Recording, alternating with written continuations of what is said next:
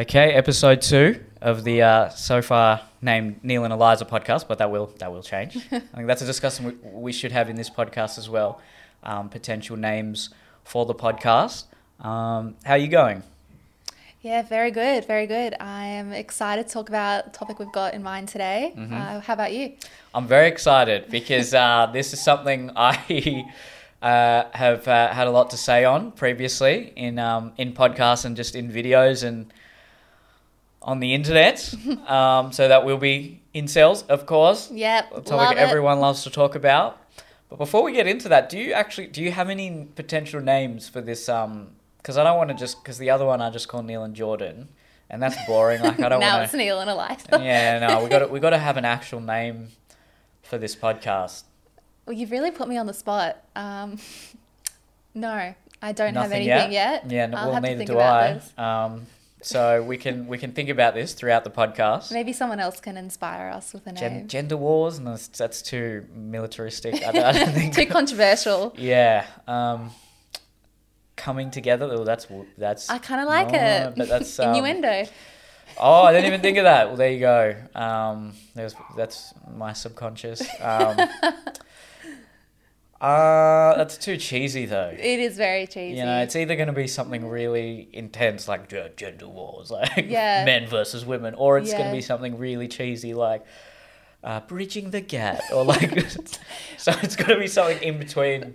Disclaimer: bridging the gap is very important. Is that? Oh, that's the gap between the Indigenous. Like, Yes. Yeah. Okay. So well, then we can't call it that then. But No. you know, bridging the divide or whatever it is, something like that would just be way too cringe. Yes. And I'm not okay with that. So Conquering gender. again, it's No. just very, it's aggressive, isn't it? It's Aggressive. like, Yeah. I'm going to conquer this. We'll think about it. We'll get there, Think we'll about get it. there. If anyone, maybe in the comments or whatever, if you've got some ideas, Please help. send them through. Yeah. But today we're going to talk about incels. Yay. Woohoo. Everyone's favourite topic. So for those of you who don't know, incel is an acronym. It's not really an acronym. It's just an abbreviation of involuntarily celibate. So it applies to, well, men really. And it's men who want to get laid but can't get laid. Mm-hmm. The usual trope is that they've formed online communities where they bear their frustrations towards women and towards society at large. Some of them have even become quite extreme, violent. Elliot Rodger killed seven people in either 2014 or 15, and he made a very chilling video about how he felt hard done by with the hot popular girls going for what he would call uneducated brutes. The chads. Yeah, the chad. So this is all Yeah, the terms. that's You're the on top of lingo, this. yeah. Look at you. So a chad is just your stereotypical. I guess in Australia the equivalent would be a footy boy. Your bro. Yeah, bro. Yeah, Yeah. athletic. Yeah. Big. Good looking. Jawline. Yes, Yeah. gets a lot of female attention, and then I guess they would consider there's beta males. There's Omega. I think Omega now is another term. I'm not actually well versed in the lingo. I know Stacey is the Yes. female equivalent to Chad. So it's Yes. the stereotypical popular girl. Yep. Blonde cheerleader. Yeah. Yep. And then there's also another one that's like the beta male equivalent of women, but I've forgotten they have a name for those girls as well, and they have a lot of beta orbiters, which are men who are constantly messaging them and trying to get in, but they just want the chat. And Wow. it's look, when you're not really aware of the extreme aspects of it, it's quite funny.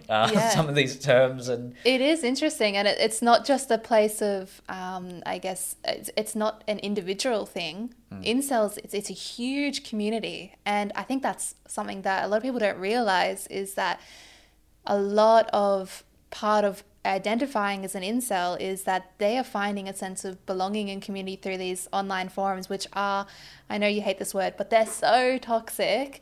And Oh, I love the word. What are you talking about? I just hate that the overuse of the word. Overused. We should have a counter on this podcast, like how many times we use the word toxic, because it'll definitely be said a lot. Okay, yeah, because there's a lot of toxicity in this. But I watched a documentary on incels the other day, where it was a self-proclaimed incel, and he was showing, and he runs one of the biggest online forums, and he was showing how it is.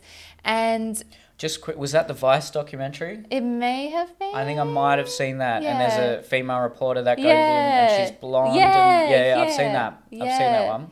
It was so interesting. So definitely give that a watch. And it kind of shows, though, how violence against women is celebrated in those communities. And it also demonstrated, though, interestingly, how, mental health issues are very rife in that community as well. Yeah. Yeah. Intensely so. Yeah, so to give any listeners a bit of background, I did a podcast with my friend Jordan on this. It would have been a few months ago now. It was somewhat controversial. Look, most people got on board with it, but I had certain arguments that were not received particularly well. So maybe this didn't come across in the podcast particularly well, but my main argument was that, first of all, I wanted to differentiate between, say, an incel and a man who actually just can't get laid. So even though by definition that is also an incel, but I think there's a certain ideology that comes with being an incel in that ideological sense, which is I am owed something. Society essentially revolves around me. Women are, and not just women, feminism and modern progressive society is to blame for my inability to get laid, which isn't, when you break it down like that, is such a narcissistic mentality. This entire cultural movement is at fault as to why I can't get laid. But then there are men who actually just are trying, and they might not be genetically as attractive. They might have had a bit of bad luck. They might not be as intelligent, and they just face a lot of rejection. And as soon as I say something like that, I think a lot of people think, well, so it's women's fault. No, I'm just saying, like, this is life for them. Facts. It's just rejection after rejection. They can't they can't contribute to conversations about girlfriends and sex and partners, and they do feel frustrated. They may not necessarily take that frustration out on women or on feminism or whatever it is, but they're not happy people. And I think that also comes down to a greater societal problem, which is that, and I know this from personal experience, for a man, getting girls is such a marker of how valuable you are, and like whether or not you're hooking up, in with your masculinity as well. Whether you're getting laid, and look, I think that's also somewhat biological, but it leads to a lot of I wouldn't say depression, but mental issues with men. And there were certain statistics I threw out. Some of those, just very briefly, were from 2008 to 2018. There's a study, and it said that now 30% of men aged 18 to 24. This is in America, but look, at Australia, America, I would assume it would be similar. Yeah. 30%, so nearly a third of men aged 18 to 24 haven't had sex in the last year. Whereas with women, it was less than half, if I remember correctly. It was definitely a lot less. Yeah. There was a statistic about how it was this whole article. It was a study done, and it adapted economic modeling to sex, basically, and it was weirdly interesting. It was saying that it would be like this, almost this, like modern society would be like this sex oligarchy where today, how, especially in America, people talk about the 1%, how the 1% controls so much wealth, and all the billionaires have that sort of power. there is a smaller proportion of men who are, and getting a lot more success with women than there are women. It's a bit more shared out with women. And I'll have to re-listen to the podcast, but I tried as hard as I could to make the point. Is this even a bad thing? Do we even need to worry about it? I didn't say, oh, this is terrible and we need to change this. I said, is this something we should be worrying about? My guess was that I can't imagine that being healthy for a society if it's trending that way. But then I also asked the question, all right, is this, well, what do we do about it? Do we just blame, modern culture and feminism, or do we say men need to think and change the way they behave? And I think a lot of men are sort of still living out this older idea that, if I have a job, I can provide for a woman, and that's that's enough. And well, it's not that you need to do more, but you need to. I think the pressures are a bit different now. And I know, look, I'm going off for a bit, but I'm just trying to, really decipher exactly what I was trying to say in that podcast. And then, look, I was questioning it all, and I was saying, is this a problem that there seems to be a very unequal distribution of sex with men? And my guess was that I couldn't imagine this being a good thing. I also think pornography has a huge role to play in that. It's way easier to watch porn than to potentially go out to a bar and face rejection. I mean, even I'll admit that. But anyway, I want to hear your thoughts on everything I've just said, and the whole incel, and also incel versus men who can't get. And then also, what's it like for women in that same position who are maybe struggling to get a date or to for sure have sex? Because the very quick counter argument to that will be like, well, it's easy for women, which I would say on average it is. It is, yeah. Okay. Yeah, we'll get into that. Yeah, but go on now, because I went on for a bit. No, I think it's really great because you did actually cover that, yes, that stat is 100% correct, that men get laid a lot less than women. And then when you said, there's kind of two avenues you can go down with that fact. It's should we look into this? Do I need to change things? Why does this happen? Blah, blah, blah. Or there's the screw women. This is so unfair. How dare they? They don't deserve that. And that's where the incel community was born, in that repression and in that anger because of that. So I think, with women, we have much more choice than men. And that's why we can have more sexual encounters, because we essentially can. This is a terrible stereotype that's really true, but most men will, especially in our age or younger, will sleep with whoever they can get, really, if they're female and relatively attractive and of their age, whereas women will, typically choose men who are compatible or who they find very attractive, and because men and women have different needs to fulfill. And when I say these things, I really only mean typically, not always. Yeah. And we talked about this once a while ago, how, for men, they may seek that a physical chemistry and that initial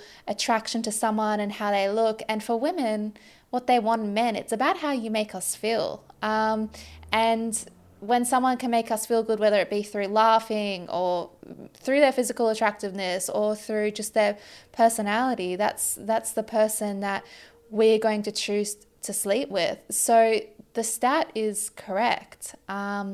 But at the same point, my friend actually raised a really good point about this the other day when we were talking about dating and Tinder and sleeping around. And she said, Eliza, every man's going to want to sleep with you, but it's about who are you willing to, give your body to and give that time to, and who is going to, satisfy that for you. And I think that that's an important aspect, is that, you know what, we do actually have more choice than men. Just really quickly there, this is a bit of a tangent, but do you think that mentality of who am I giving my body to, do you think that's dangerous in any way? Because doesn't it then assume that the woman is like, I'm the gift, and this is it's hard to articulate this exactly is my what temple, I mean, but worship me. yeah, whereas I've always thought it's 50-50, right? Like, I'm giving my body as well. No, you're absolutely right. And I agree with you on that. But I also think, I can only speak from my perspective. You're giving your body, but sure. This is how, if I give my body to someone, that's going to impact me differently to you giving your body. That's very true. You might be like, hey, anyone, come get it. For me, it might be like, I need this, respect me. I'm not that easy. Jeez. Disclaimer, he's not that easy. But, it's different for everyone. But also, like you said before, men have a harder time statistically pulling women and seducing women. And I think that the whole aspect of giving my body to someone can come down to, it's like when we talk to men and we're like, how do you, if you want to get laid, how do you approach a woman? And then we tell them, be charming and be funny and compliment her and be supportive. And then here a woman is sitting at the bar and she's thinking, oh my gosh, I have just met this beautiful man. He's this, he's that, and he's putting in so much effort. And then you sleep together. And then he doesn't And then text he's back. like, see ya. And she thinks, wow, right. Narcissism, or that's toxic masculinity, or that's manipulation. Whereas he thinks, I was trying to, appeal to the needs and wants of a woman. Neither are necessarily wrong.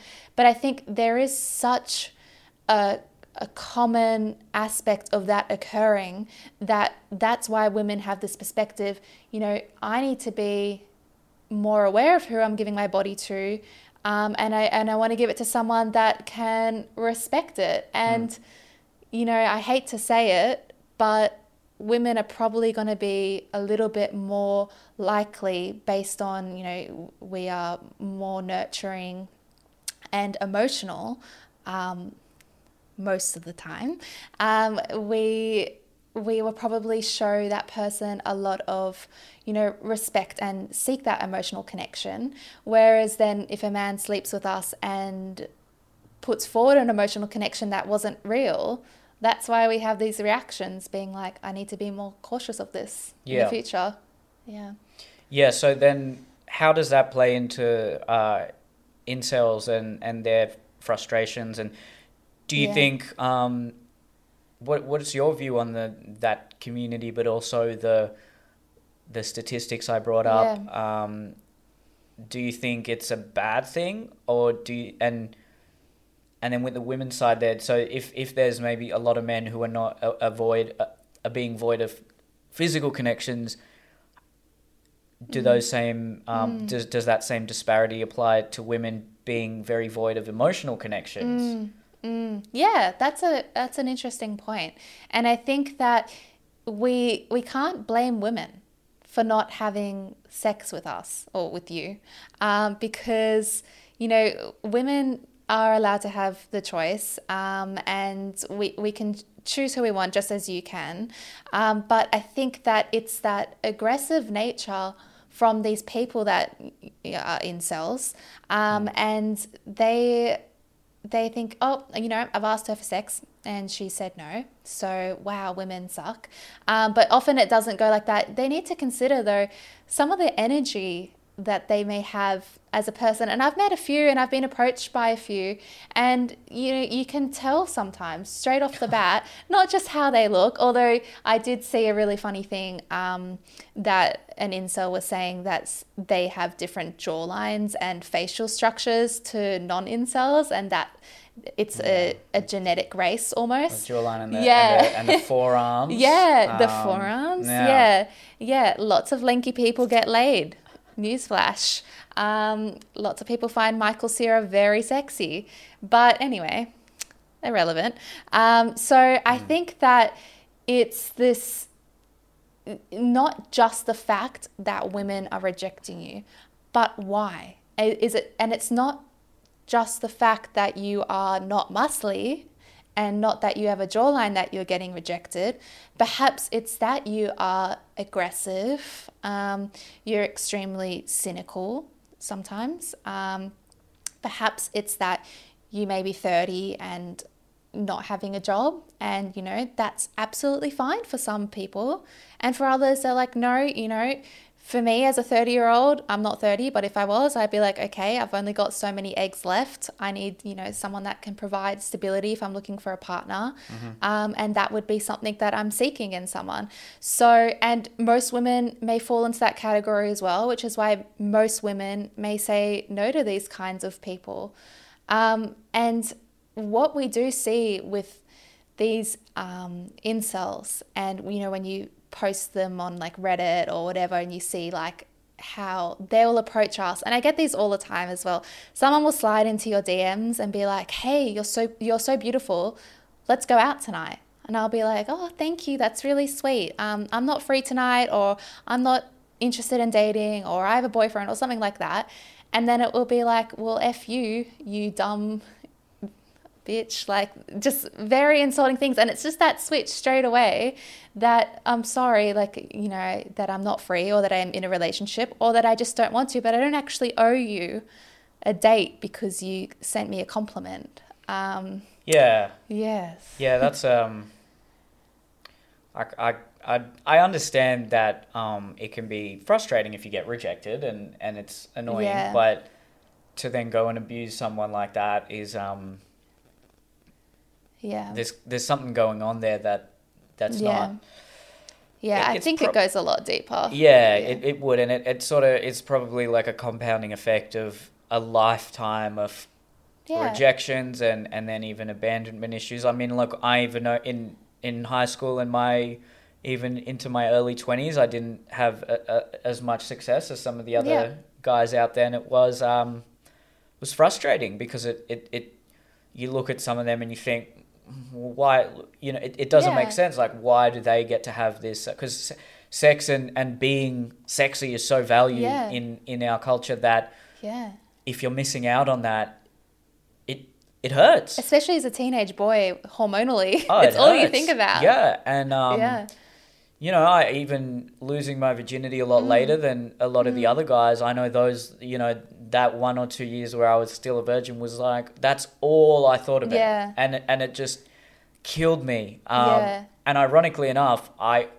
think because I was so desperate, that comes across. Yes, it does. It's the energy you're putting out. Yeah. That's very unattractive in most cases.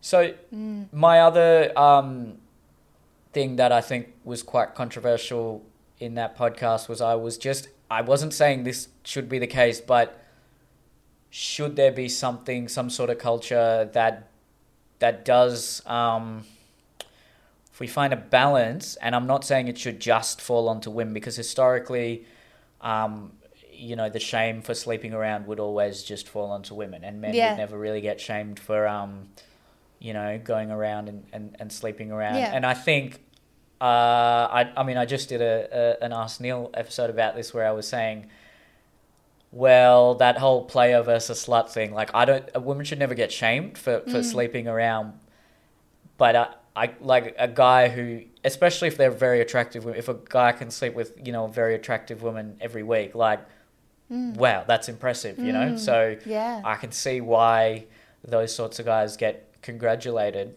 Yeah. Do you think, because historically there was such a strict code of sexual morality, you could only have sex with the person you were married, and then if you even in the 1800s, I think women in America and England had to, they didn't want to. It wasn't like they were wearing a burqa, but they were very covered up, and men, they covered the chair legs because it reminded them of women's legs. It was such a sexually pure culture.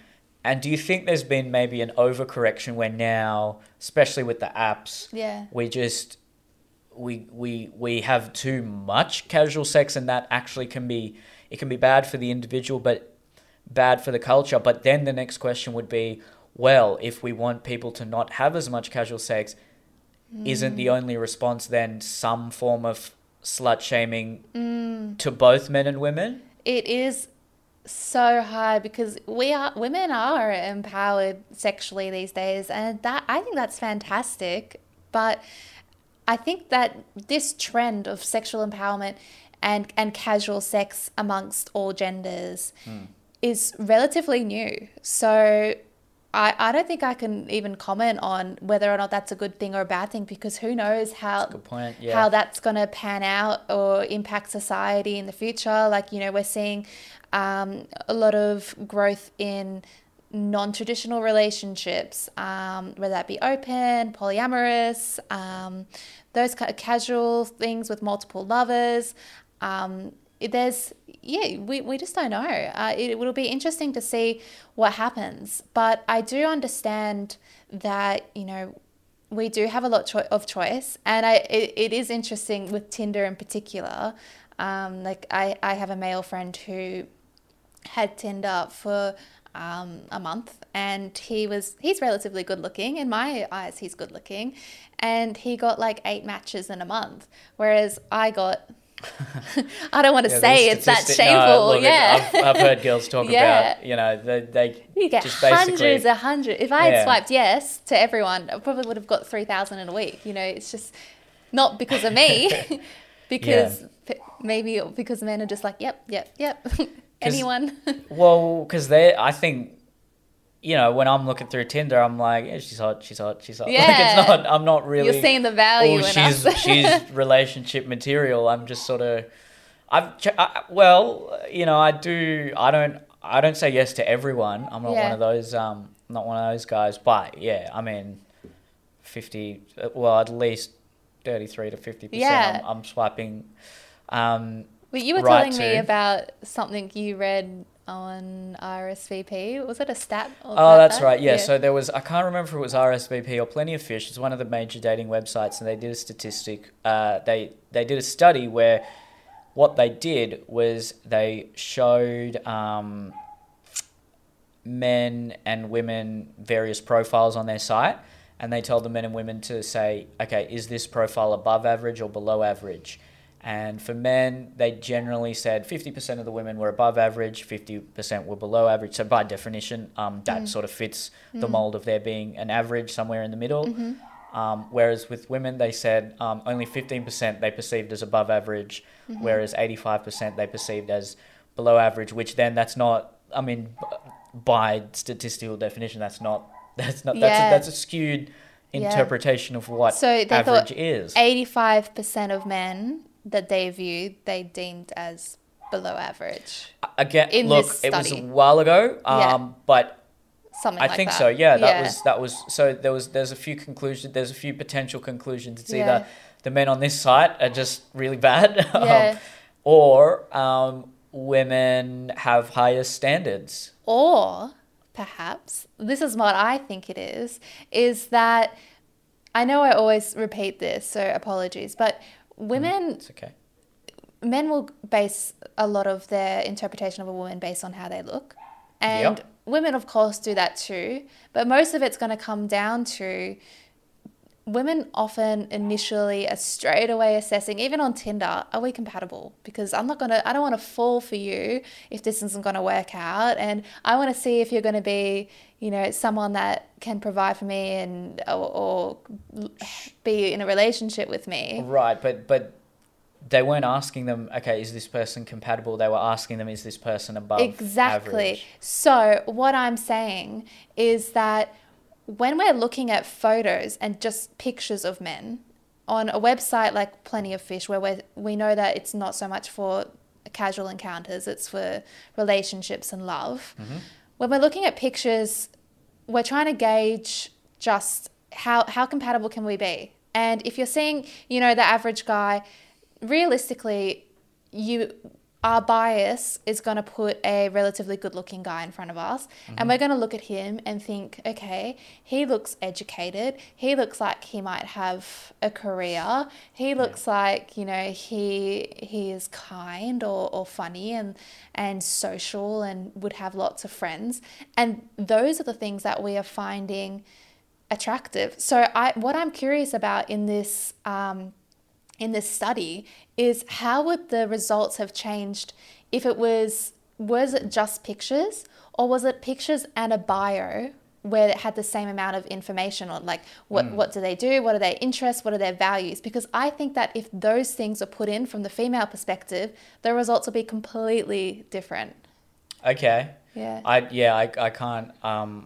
can't remember the exact study, but Yeah. I think it did show the whole profile. So Well, then yikes. We're in trouble. But look, that's a very small kind of study there. Well, it is interesting though, because there was one that I saw that reverses this almost.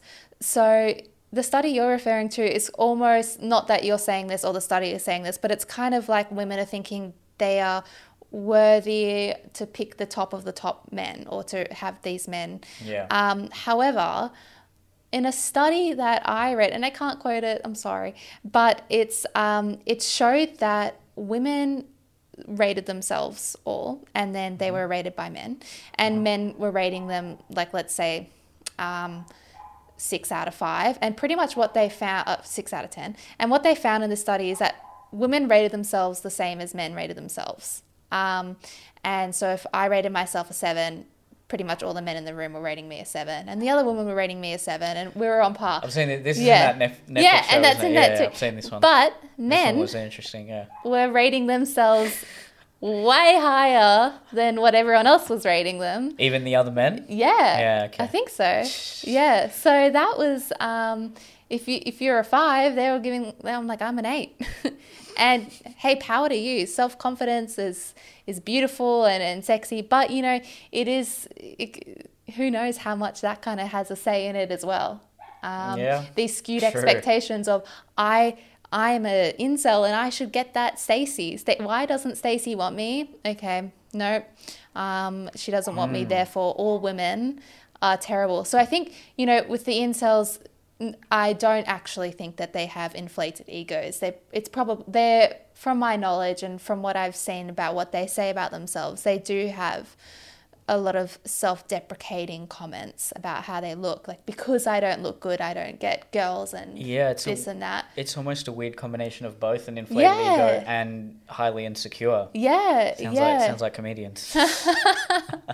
Yeah, it's that's so true. It is. It's like, I deserve this. I'm entitled to this. But my God, am I ugly? Like, that's kind of the contradiction of what they're saying. But I do think that one of the really important topics that no one really touches into when you talk about incels or look into incels is that most of them have pretty significant mental health issues, and most of them are probably, some of them, let's say, aren't going to have had grown up with positive female relationships, and that might be where this stems from, because the way we relate to our primary caregivers will impact so much, almost everything, I guess, in our future. And if we don't have a secure attachment to a female throughout, you know, our developing years, often we may never trust women or perceive women as worthy or trustworthy or honest. So I think that that's a really big part of it. And, you know, as humans, Mummy issues. Yeah, you said it. That's because daddy issues is in the we'll do another podcast on daddy issues okay, next time. But mummy issues is a real thing. It is, yeah. Men can have abandonment issues if their mum was absent or was too rigid. And that then plays out in their relationship with women in their future life. Exactly. And, you know, as humans, we're driven by connection, tribe, and community. And if these incels aren't achieving that with women, so they go into the online forums, and then it feeds so much into, they're getting validated, they're getting reassurance, and they're getting all these people agreeing with them. And that gives them a sense of belonging. And that's what the value they get out of it. But, the belonging you're getting and the friendship and the bonds is coming only from a place of, okay, the only thing we have in common here is we're not getting laid. And that it's toxic. That's here we go, number second 2. Strike. Pretty Take good a so shot far. every time you hear it. That'll be a good podcast. We can do that one day. That's a good idea. Yeah. It's toxic when there's a bunch of, men talking online, sometimes hundreds in this one community, hating on women, but at the same point you're getting fed, finally I have friendships, finally I have people that agree with me, so then you jump on that train as well. And it's just, you're in this endless cycle of, I'm going to hate women, but hating women is what is giving me a sense of community and belonging as well. Yeah. So it's like, how do we get them out of that? Because if you change their mindset on that, they're going to lose their community. So that's the challenge. Wow, yeah, I never really thought of it that way. I think I would be in favor of so I know this is also, here we go, number 3, can be seen as a toxic community, but pick-up artistry, or at least self-improvement when it comes to dating, within a certain limit, can be very helpful for men. I know there are definitely criticisms of that community, and it's just commoditizing women, and okay, that's just another one to bang. And look, even some of the writers in that community, I know The Game by Neil Strauss was really the first major foray of the pickup artistry community into the mainstream, and he's very aware of that, and he understands the potential toxicity of the movement, but at least it is helping men to take action and to become, I wouldn't say necessarily better men, but to provide something in a casual encounter to be fun. Yeah. And to give women a fun night. Yeah. Because ultimately that's good for both parties. If it is just a casual encounter and both people have fun, that's what you want out of a one-night stand, right? There's so much controversy about learning picking up. And, I think that I definitely have my opinions on it. And I think that we should change the language to relating to women. I know that's not going to appeal to anyone though. Like you're not going to click that. It's going to be, how do I pick up women? That's what lures us into watching these and learning about this and reading it.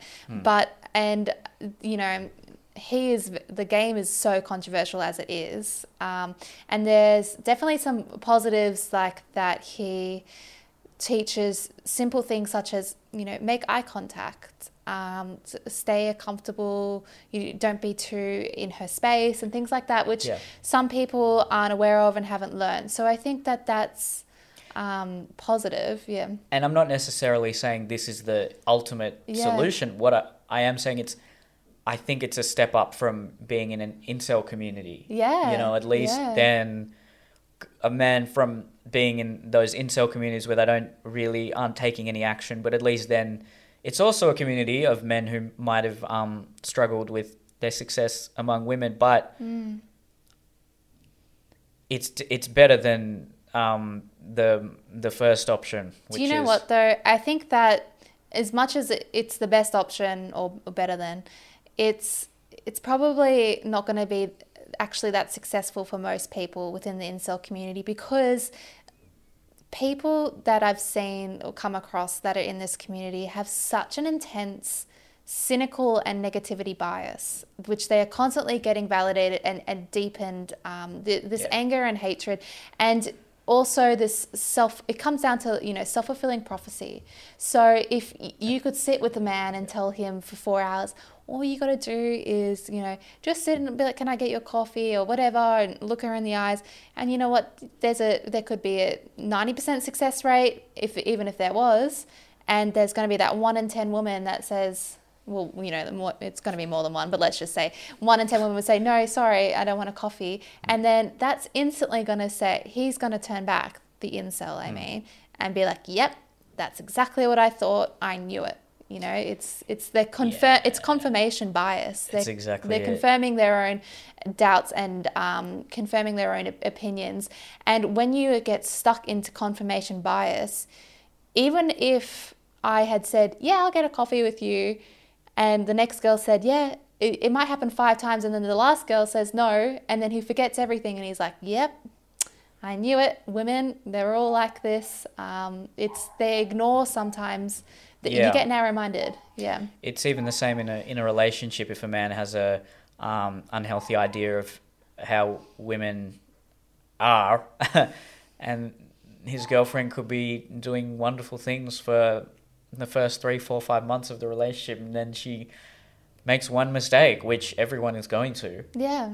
And then that just confirms his bias that, all women are just like this. And that goes both ways as well. I think there are a lot of women out there with unhealthy ideas about what all men are like. Yeah. And then she could have a really nice boyfriend who's trying his best. And, okay, he makes a mistake. We all do. Yeah. And I'm not saying he cheats or something like that. I'm talking about, you know, he might not be as attentive to her needs, or he might do something that he otherwise wouldn't have thought was inappropriate in a relationship. And then he just gets completely bombarded with all these insults and told that he's just like every other man and he's a piece of shit. And that hurts, you know. That's the message you're receiving. Yeah, I've been on the receiving end of that. And then you sort of think, well, then why will I even bother doing nice things again? Because, like, if I'm just like every other man, well, what's the point? Exactly. I think that, you know, the key to everything here is we should not be learning so much how do I sway a woman or whatever. It's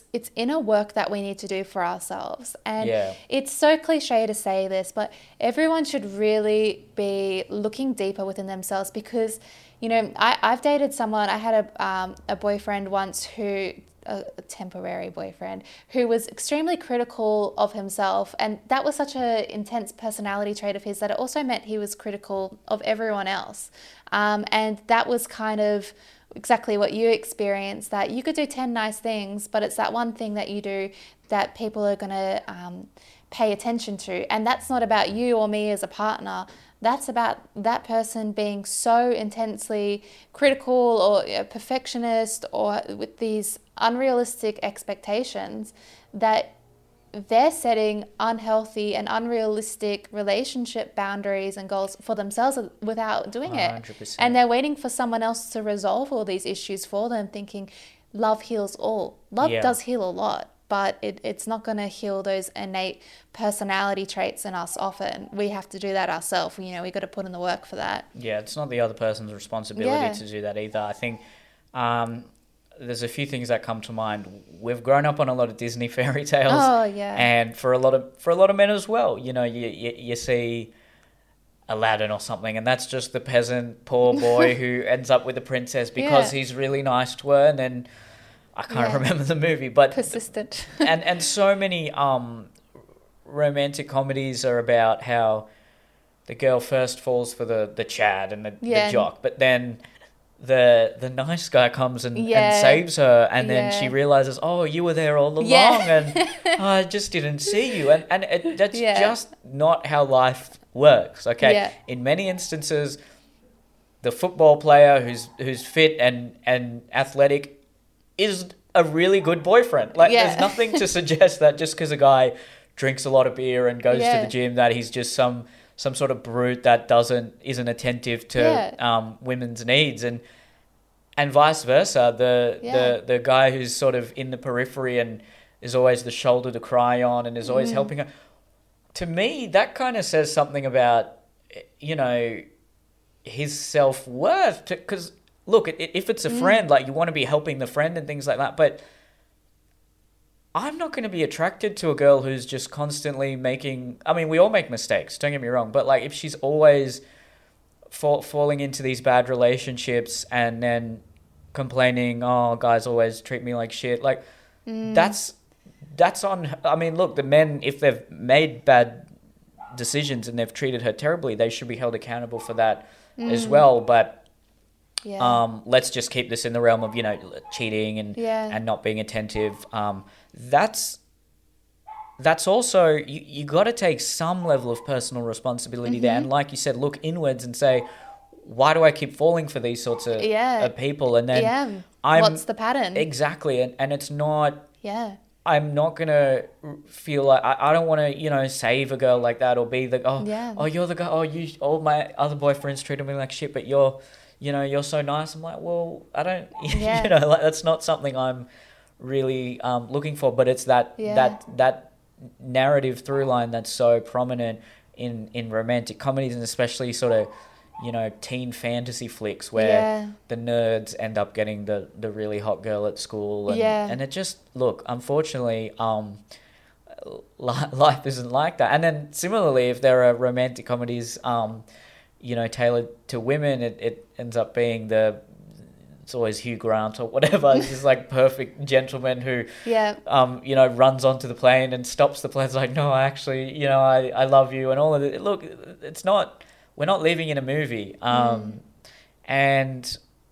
I was going to say something else. I forgot what I was going to say, but I do think, you know, our ideas about what we deserve and what we expect from the opposite gender, especially with younger men, is very warped and has been influenced too much by Hollywood and now pornography as well. And look, a lot of my suggestions for incels may not be the most ideal. And like I said, you know how I said, I don't think pickup artistry or is necessarily an ideal solution, but it's a step in the right direction. I would also say this, which could be seen as controversial, but Yeah. if it means that much to you to get laid, go to a brothel. Like, get it. No, but I'm serious. Like, once you sort of get it over and done with, you realize, okay, sex is just sex. Like, it's not this sort of really. It can be when you make love to someone. Yeah, It's amazing it's and it's beautiful and different, it's yeah. special. But if you've got this sort of monkey on your back and you're really Yeah. frustrated about how Yeah. I can't get laid, I mean, go to a legal and safe brothel without a doubt. I But think that is good for, you know, the second type of person you were talking about at the start that can't get laid. Sure. But I don't think brothels are good for incels. First of all, I think sex work is really important, and I think it's great, and I'm all Yeah. for it, positive. But if you're an incel and you are thinking, women are here to serve me and I'm entitled to sex, that going to a brothel is going to validate for them, and it's probably not going to work out in their favor in healing them. I don't think, Yeah. I would never say that it Yeah. would heal them or anything Yeah. like that, but I think at least just getting that sort of initial Yeah. act out of the way might put them, Yeah. you know, if they're 99 out of on a scale Yeah. of, you know, 0 being a Yeah. non-incel to 100 being an incel, Yeah. and they're at 99, then they might go down to 96 or Yeah, something like that. exactly. I'm just saying it's like a step in the right direction. Yeah, it could be. But you know, they do say that the incels say the issue is that isn't so much. Yeah. It's not that they're not getting laid; it's that Yeah. they're not perceived as attractive. Yeah, Otherwise, that women don't want them because they can be like, well, you know, the sex worker, she's not really going to want me. I'm just paying her. Yeah. But you know, It's true. I think that it's something that a lot of men, in particular, lack nurture. And have lacked, you know, that nurturing love. And I think that's really, really essential in our development. And without that, you know, it can develop into really different ways. And one of those might be hating women or hating people in general. And if you find yourself that, you know, you're an incel, or you find yourself as the person that you lack so much empathy and compassion for others, you know what, that doesn't make you a monster, but you need help. And get professional help. There's no shame in it, but there's things that you're going to have to come to terms with, because you know what, if you want to live down the path of being an incel your entire life, it's not going to be that happy. And everyone has the opportunity to, you know, increase the standards of their life and increase happiness of their life. I shouldn't say everyone. We're lucky in Sydney, Australia, that most of us have the opportunity to do that. And in a lot of other countries, obviously, as well, that we should, incels should be healing themselves and realizing that, hang on, the common denominator here, you can look at it as being all women reject me, or you could look at it as, hang on, I'm the common denominator here. Like the reoccurring thing here is me. And then women don't owe anyone sex or intimacy. And like we've talked about in our last podcast, that if you are good looking and buff, you are at a significant advantage, but it doesn't take out the entire rest of the male gender or female in reverse as well. Do you think, because I'm just going to play devil's advocate here, pretending to be, incel's advocate here, do you think our historical view of marriage and relationships, i.e. there was one person for everyone, you got married at 18, 19, and you just had that one person and you focused on that and that was it, and there was a lot of negativity surrounding that, i.e.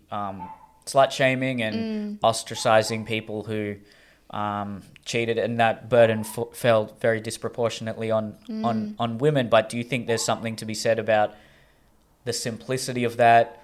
One person for everyone gets, 90+% of people get to have a marriage, get to have that one main primary partner. It's not ideal. You might not be happy. There could be someone better out there, but back, not that long ago, not that many people lived in large cities, and we didn't have Tinder and all these apps, and you were probably only exposed to 30, 40, 50 people, so there's a much smaller pool. But do you think there's something convenient, nice, easy, and overall better for society with that cultural model if we not went completely backwards to that, but just maybe adapted that and said, all right, well, look, let's just let's bring back the trend of long-term relationships. Well, that, but also like, all right, you meet someone in your late teens, early 20s, you marry them, and then you don't sit there looking about what could have been or what else I could be missing out on. Because that was the norm. And everyone just kind of does that. And then, if someone does cheat, it is sort of, it's frowned upon and it's looked down on, and you get culturally punished for that. I'm not saying there should be, it's not like, consequences, social consequences. Some countries in the world, I'm not saying, physical punishment or anything like that. But exactly. Some level of shaming. Do you think that do you think that's a better society when it comes to relationships? Or two, do you think there are benefits to that, and now that we've gone so far the other way, we're starting to see what those benefits were? And then three, I would ask, do you think people are going to react and want to go back to that, and then maybe vote for, very highly religious political candidates and sort of, because they're not, the new ideas around dating and sex are not fulfilling so many of their psychological needs, they're going to just turn back to the norms of yesteryear and actually not have some sort of middle ground and think about, okay, what was good about the previous norms and what could be good about the new norms, and that's a lot to unpack there. That was a very loaded question. It was, yeah. So what do you think about all of that? I do think, there is beauty in the way that we used to find a partner and settle, and we would commit to that person ongoing, and we would put in the work in the relationship, because it wasn't divorce wasn't a thing. It wasn't really that it was a thing, but it was frowned upon. And we would think, let's find my forever person, and that was the mindset. However, we do know that those relationships were more secure and obviously longer lasting, but was it because they were happier, or was it because they just weren't allowed to get divorced? That's very true. And in this day and age, I think it's important to mention as well, the LGBTI community and the way that we've progressed now gives so many opportunities for love, for all communities now, that love is love. And there are pros to having this acceptance and this choice that we can, select our partners, and we can be picky with it. I'm almost 26, and even only 50 years ago, people will be like, oh my gosh, you've got one egg left. She's barren. Yeah, quick, find her a 50-year-old. No one else would take her, maybe not 50, maybe a bit more than 50 years, but that's the positive of this day and age is dating. But at the same point, we are constantly getting messages saying you deserve the best, and we do, but we have to be careful that we cannot tick every single box with someone in a relationship. And at the end of the day, if I'm in a relationship with you, you're going to have your boxes, I'm going to have mine. As long as you're ticking most of them and we're compatible and we share, same values and long-term goals and have the same, idea on commitment, then that's the key to a successful relationship. Well, that and how you resolve conflict. But we do have a lot of, if this relationship doesn't serve you everything you want, then leave. Or as we were talking about before, when your insane chemistry and initial feelings of lust dissipate after a year or two, then leave. But that's going to dissipate in pretty much every relationship when lust does die out, and that's actually a biological phenomena, and we are left with compatibility and a different type of love. It's still definitely love and often a deep love, but it feels different to what it was.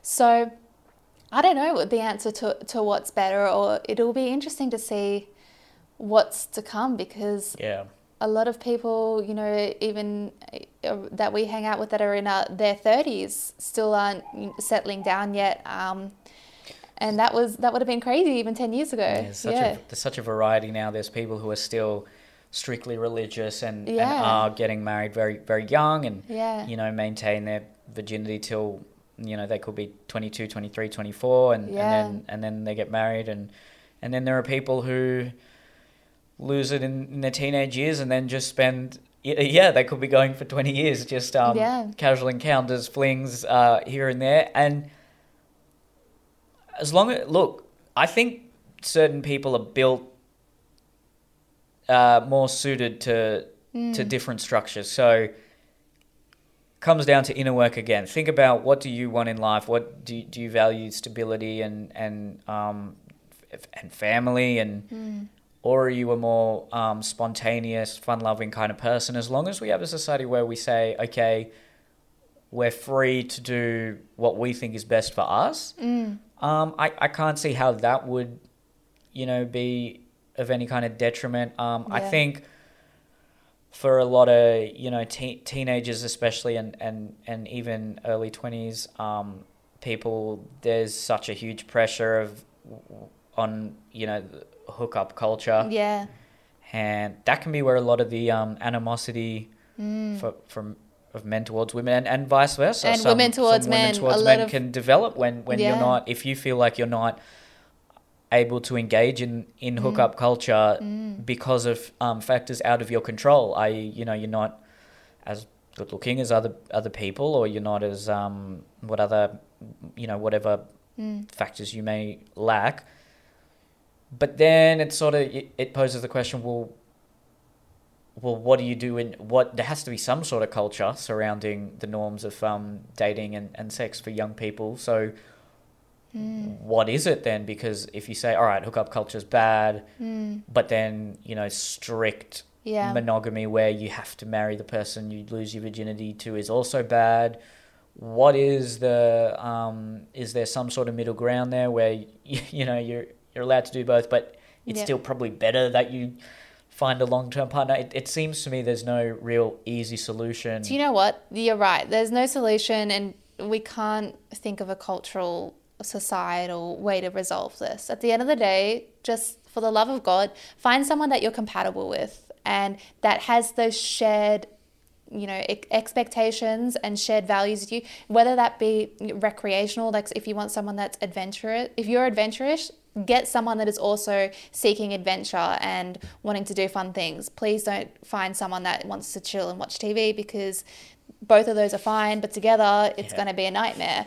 If you need emotional intimacy or spiritual intimacy, those are important values. Find someone that shares that, and you don't have to share these same values across all aspects, but at least the ones that are most important to you. If it's physical, chemistry, emotional, shared activities, those kind of things, you need to be on the same page. So if you want to be single, bachelor forever, or in an open relationship or non-monogamous, go for it till your heart's content, but find someone that, or people that also want to share that same goal. Yeah. Very well said. And don't develop a sense of self-worth based on whether or not you're getting laid or have that perfect partner. A lot of people, I think, tend to think, oh, if I'm married by this age and if I have this perfect girlfriend or perfect boyfriend, that will make me happy. No, happy people are happy people are happy, yes, regardless of whether they're single, whether they have kids, whether they don't have kids. That's so true. Work on that more than anything. And as a byproduct of that, you'll probably then have a lot more success in the dating world.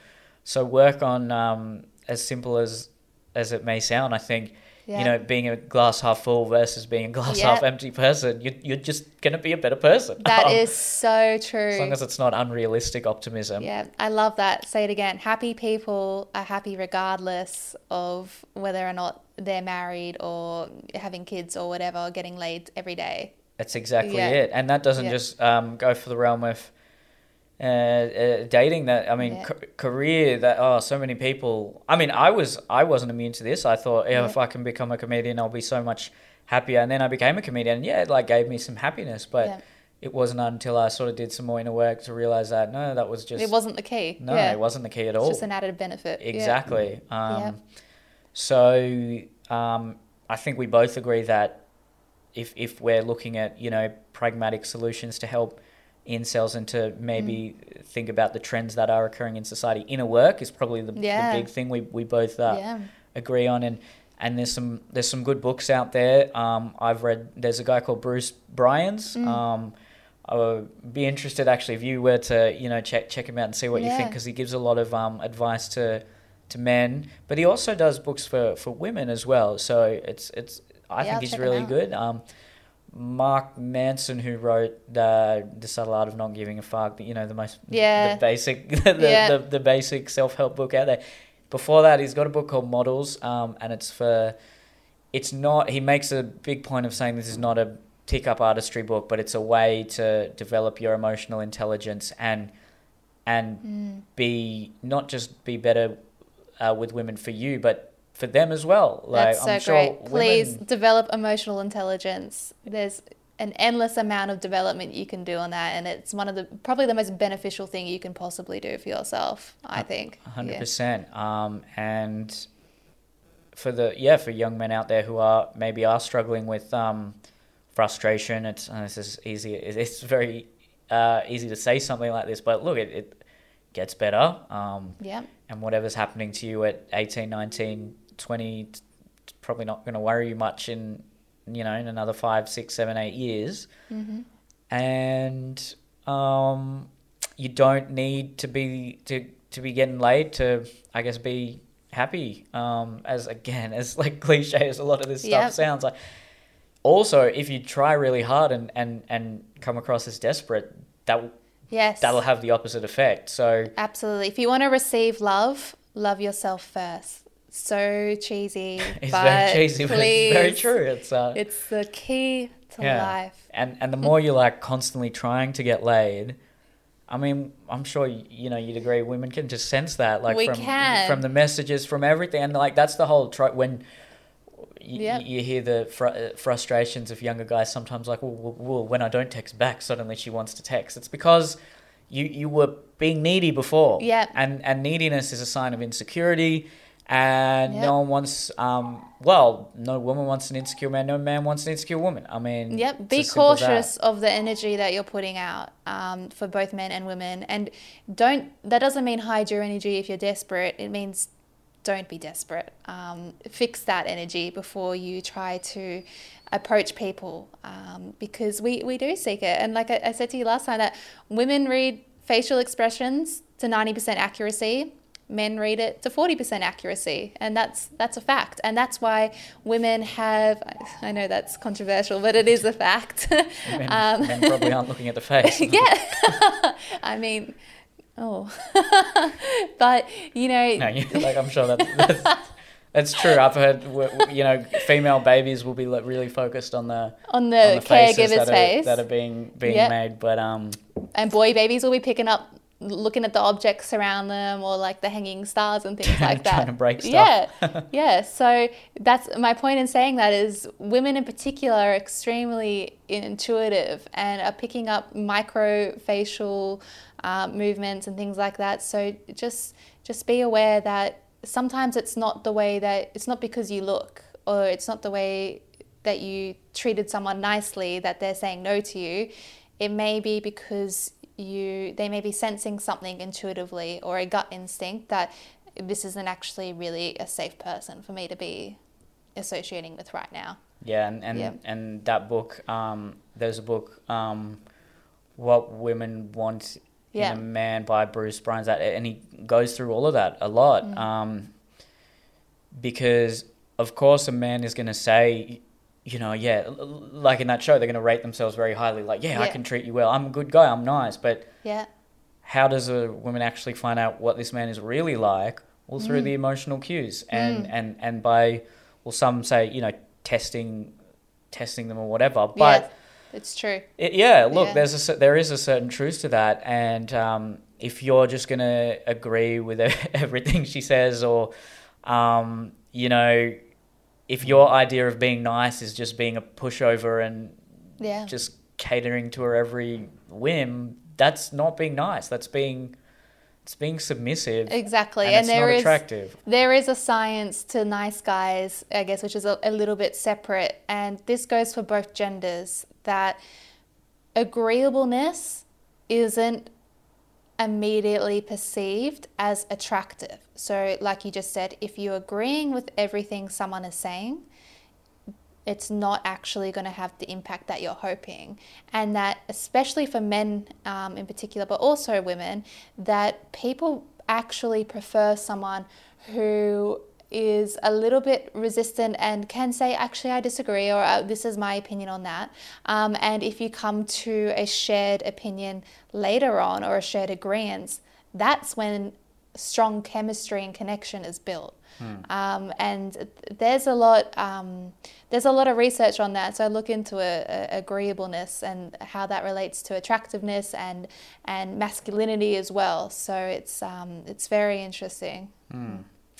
Okay, well, I think we touched on a lot of areas that sprung from starting off the conversation with incels, but I hope I like to think we delved into that quite well, and we explored it from many angles, and hopefully that might even help some people out there, and it would just give people a bit of a different perspective, the one male perspective and one female perspective on the phenomenon of incels and sex and dating in 2020. Thank you again for listening. Have you had any more ideas about what we could call this podcast? No. I haven't really been focused on that. Hey, it has not even crossed my mind since we started talking. I've been so invested in this conversation. But no, I'm still at a loss. Yeah, well, we can, if you want, we can just quickly for 2 or 3 minutes, because I think, do you agree that I don't want it to be like anything too dramatic, like conquering gender or like gender wars, but then I really don't want it to be something too, just because it'd be cringe if it's just like coming together or like bridging the divide. I don't want either of those. I want something maybe in the middle, or just something completely separate to the topic, but that relates to maybe what we've talked about, or maybe we should call it like taboo, because we're talking about controversial opinions to do with sex, relationship and gender. That is probably going to piss people off, and maybe things that isn't talked about as openly as it should be. Yeah, taboo. I have a suspicion. I don't know this for a fact, but that did I just steal that off someone else? Taboo something. My guess is that taboo might have already been taken as a podcast name, but that's definitely on the list. Maybe we should name it after your cat, Shorty. Shout out to her. Shorty. She's beautiful. Oh, thank you. She's a very gorgeous cat. Just locked in the bathroom right now. It's a very big bathroom, disclaimer. Yeah, she's fine. All right, well, we'll continue to think about the name. Yeah. Don't want to make a snap decision in 2 minutes. Too much pressure. Again, if you're watching this on YouTube, let us know if you have any suggestions for the name of this podcast. And thank you again for listening and or watching. If you have any ideas for topics we should cover as well, let us know. And we'll talk to you next week. See you next time. Bye. Thanks.